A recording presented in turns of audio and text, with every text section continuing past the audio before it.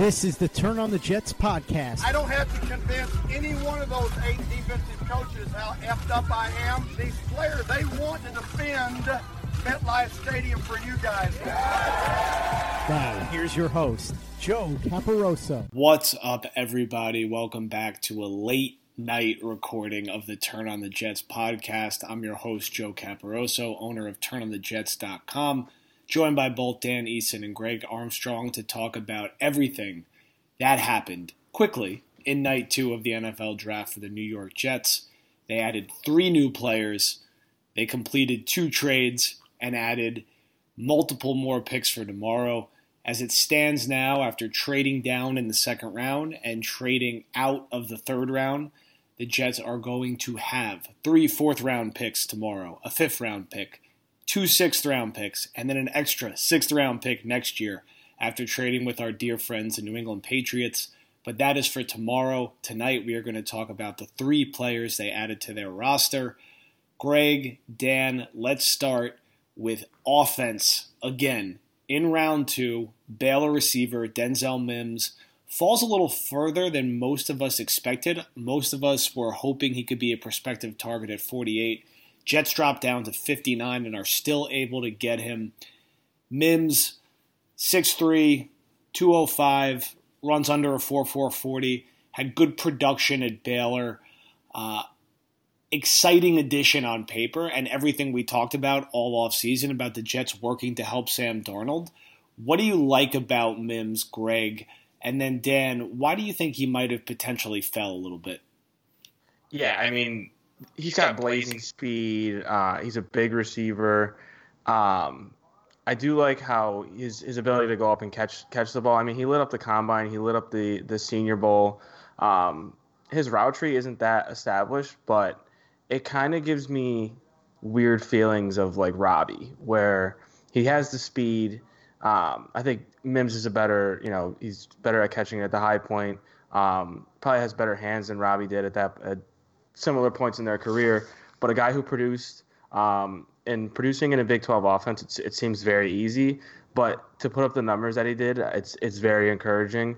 And yeah, just getting a burner like him and a big guy like him, where they have guys like Crowder and Vincent Smith, whatever. But just getting a guy who I thought was going to go maybe end of the first round, like early second, and to see them trade back with him still on the board at 48 had me a little bit worried. And then when he was still there, when the Jets pick came back around again, I was ecstatic. So I think it's huge that a guy like Mims dropped to where they were. They traded back and still got capital.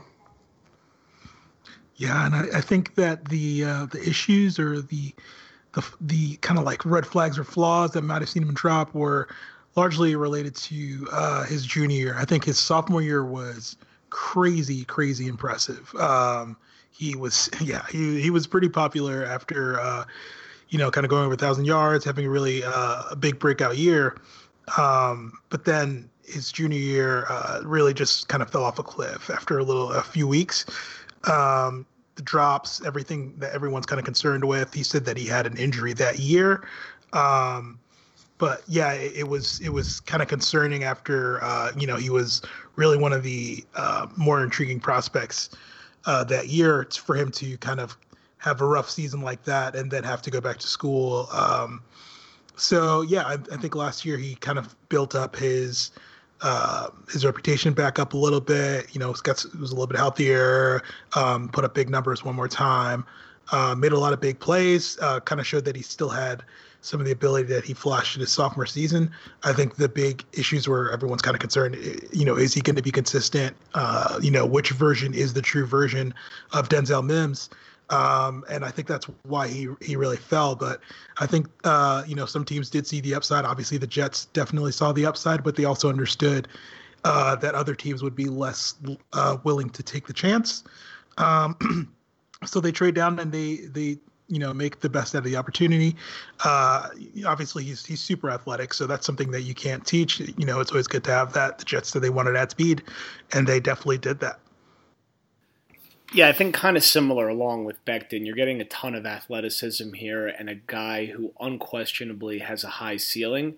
I don't want to use the term boom or bust, particularly when, looking at a guy like Becton, but he was generally considered highest ceiling, lowest floor of the top group of tackles. And Mims, when you're looking at this, group of second-round receivers, is probably more in that kind of bucket as well.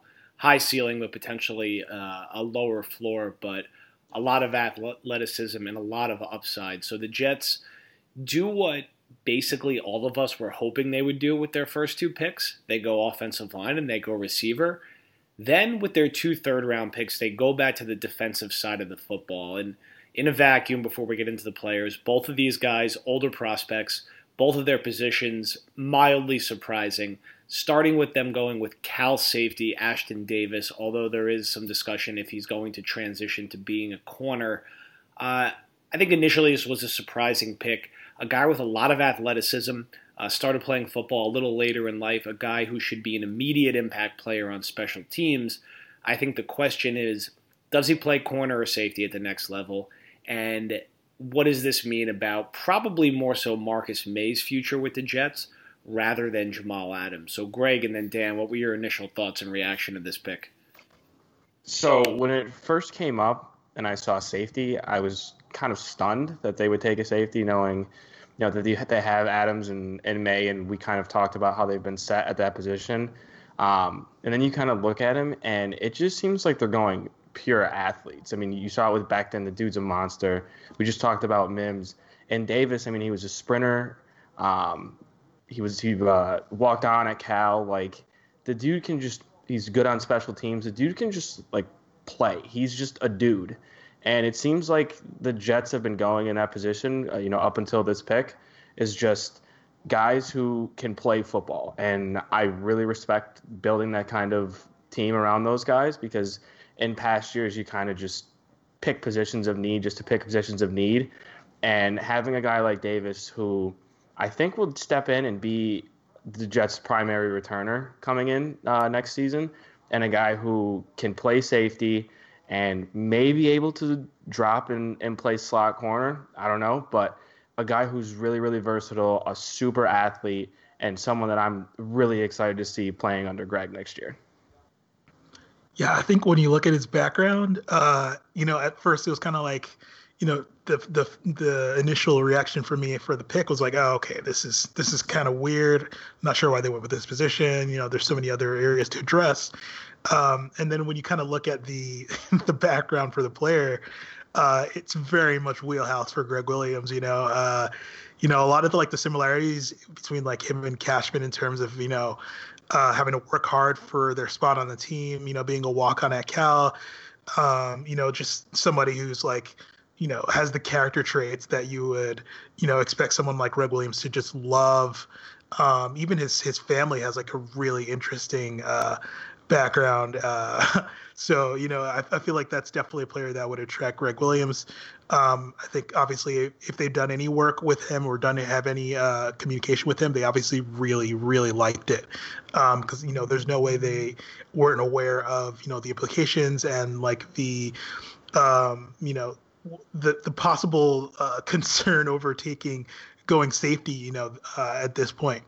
Obviously they definitely have some kind of specific plan for him, whether it is going to be kind of deploying him in sub packages as a corner, or just him finding his way onto the field. There's no way they're going to have him kind of sit on the sideline for a year and wait for Marcus May's contract to run out. They're definitely going to be putting him on the field.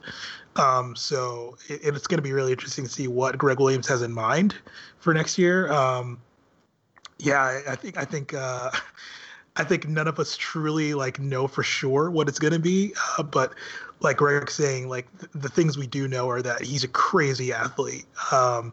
And it seems like that they're really emphasizing, something that ironically Todd Bowles was starting to say that they needed to emphasize towards the end of his time with the Jets, which is team speed on both sides of the ball. Final pick of the night, the Jets stay on the defensive side. I think this is the 4th time in the past 5 years where in the 3rd round they've looked to try to address edge rusher for the 2nd year in a row.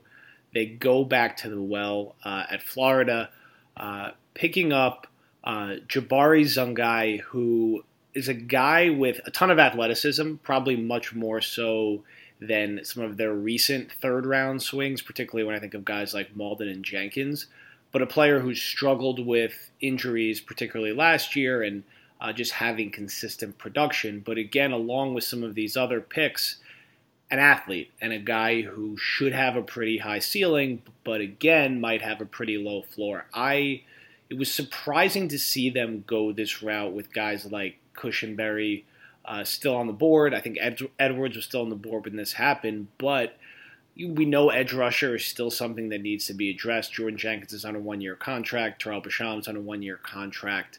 Still, I think a mildly surprising move overall, and I'm a little surprised it evened out being 2 picks offense, 2 picks defense, but look, that's how the board broke, and the Jets have 6 more swings to take tomorrow, potentially to look at interior offensive line and another look at receiver or running back. What were your guys' initial thoughts on this pick before we wrap? So I'm glad that they addressed edge. You know, if this was a position that they were going to address with this pick, I'm not too stoked about them taking Zuniga over a guy like Bradley Anae, who's still on the board. Like you were saying, he's an athlete. I mean, his teammates have described him as like just a freak, but he's really, really raw. And I don't know where he fits in well with this Jets defense. I don't know if he's going to be used more as a stand-up kind of guy or if he's going to be a 4-3 end. I heard some people saying that he could slide inside and put on some pounds and slide inside, but that doesn't make much sense considering the Jets have 60 billion defensive linemen on the roster right now. So it'll be interesting to see how he develops under Greg, because we saw I don't think the comparisons to Polite are fair. I think these are 2 completely different players and they're 2 completely different people.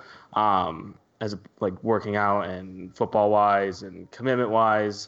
I think Zuniga has the tools, still a super raw player, but I think, and I wrote about this in my initial reaction, I think it's going to be one of those things where Greg kind of gives him a short leash to begin with and see what he can do. And then he's going to have to, develop some of his pass rush skills. He doesn't have very good bend, but if he develops more, he's going to be seeing more time. And I think it's one of those things to go along the lines with the first 3 picks in this draft. It's the floor is pretty low, but if he develops right, and if the Jets believe that their coaching staff currently can develop him, he could be a pretty stable edge rusher for the Jets for a couple of years. Yeah, I was very similar to Greg. I definitely thought that Anae was kind of a better option at edge than Zuniga. I actually even kind of liked Grenard, his teammate, a little bit better. But I think Zuniga, the key for him is people really like his quickness, his first step. And I think that in Greg Williams' defense, he kind of values players, especially up front, that can get in the backfield, can kind of knife through the offensive line. And I think Zuniga is definitely a player that can do that.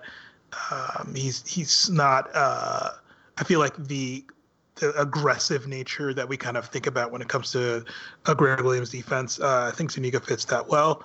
He's not going to ask Zuniga to kind of do too much, I think, in terms of responsibilities at defensive end. But I think the Jets really just need somebody who can upgrade their ability rushing from the outside. I think they got some unexpected interior rushing ability from someone like Nathan Shepard last season, and everyone else that kind of overperformed, including like Kyle Phillips and Foley Fokasi. Those are all options that they have inside that were nice surprises, but they still have a lot of questions on the outside. Even Jordan Jenkins is here for another year. Isn't really that consistent of a pass rusher, so he's definitely an upgrade. But it just seems like there were better options at the time. So that wraps day 2 for the Jets. As it stands now, they're going to leave this class with potentially 10 players could end up being a little more, a little less, depending on if there's any more movement tomorrow. But, it's going to be very interesting to see as we kind of dive in further with these players what their prospective roles are going to be. But I think all of them have a path to potentially immediate playing time, particularly Mims, who I think really could be a borderline starter in the Jets' 3 wide sets right out of the gate, especially if Enunwa is not healthy. And then we'll see on the defensive side of the football where those picks potentially fit in as rookies, although it might be more role players. So thank you, everybody, for listening. We'll be back with more coverage tomorrow for day 3, or more coverage today when this gets published. And follow us at turnonthejets.com. Thank you and good night.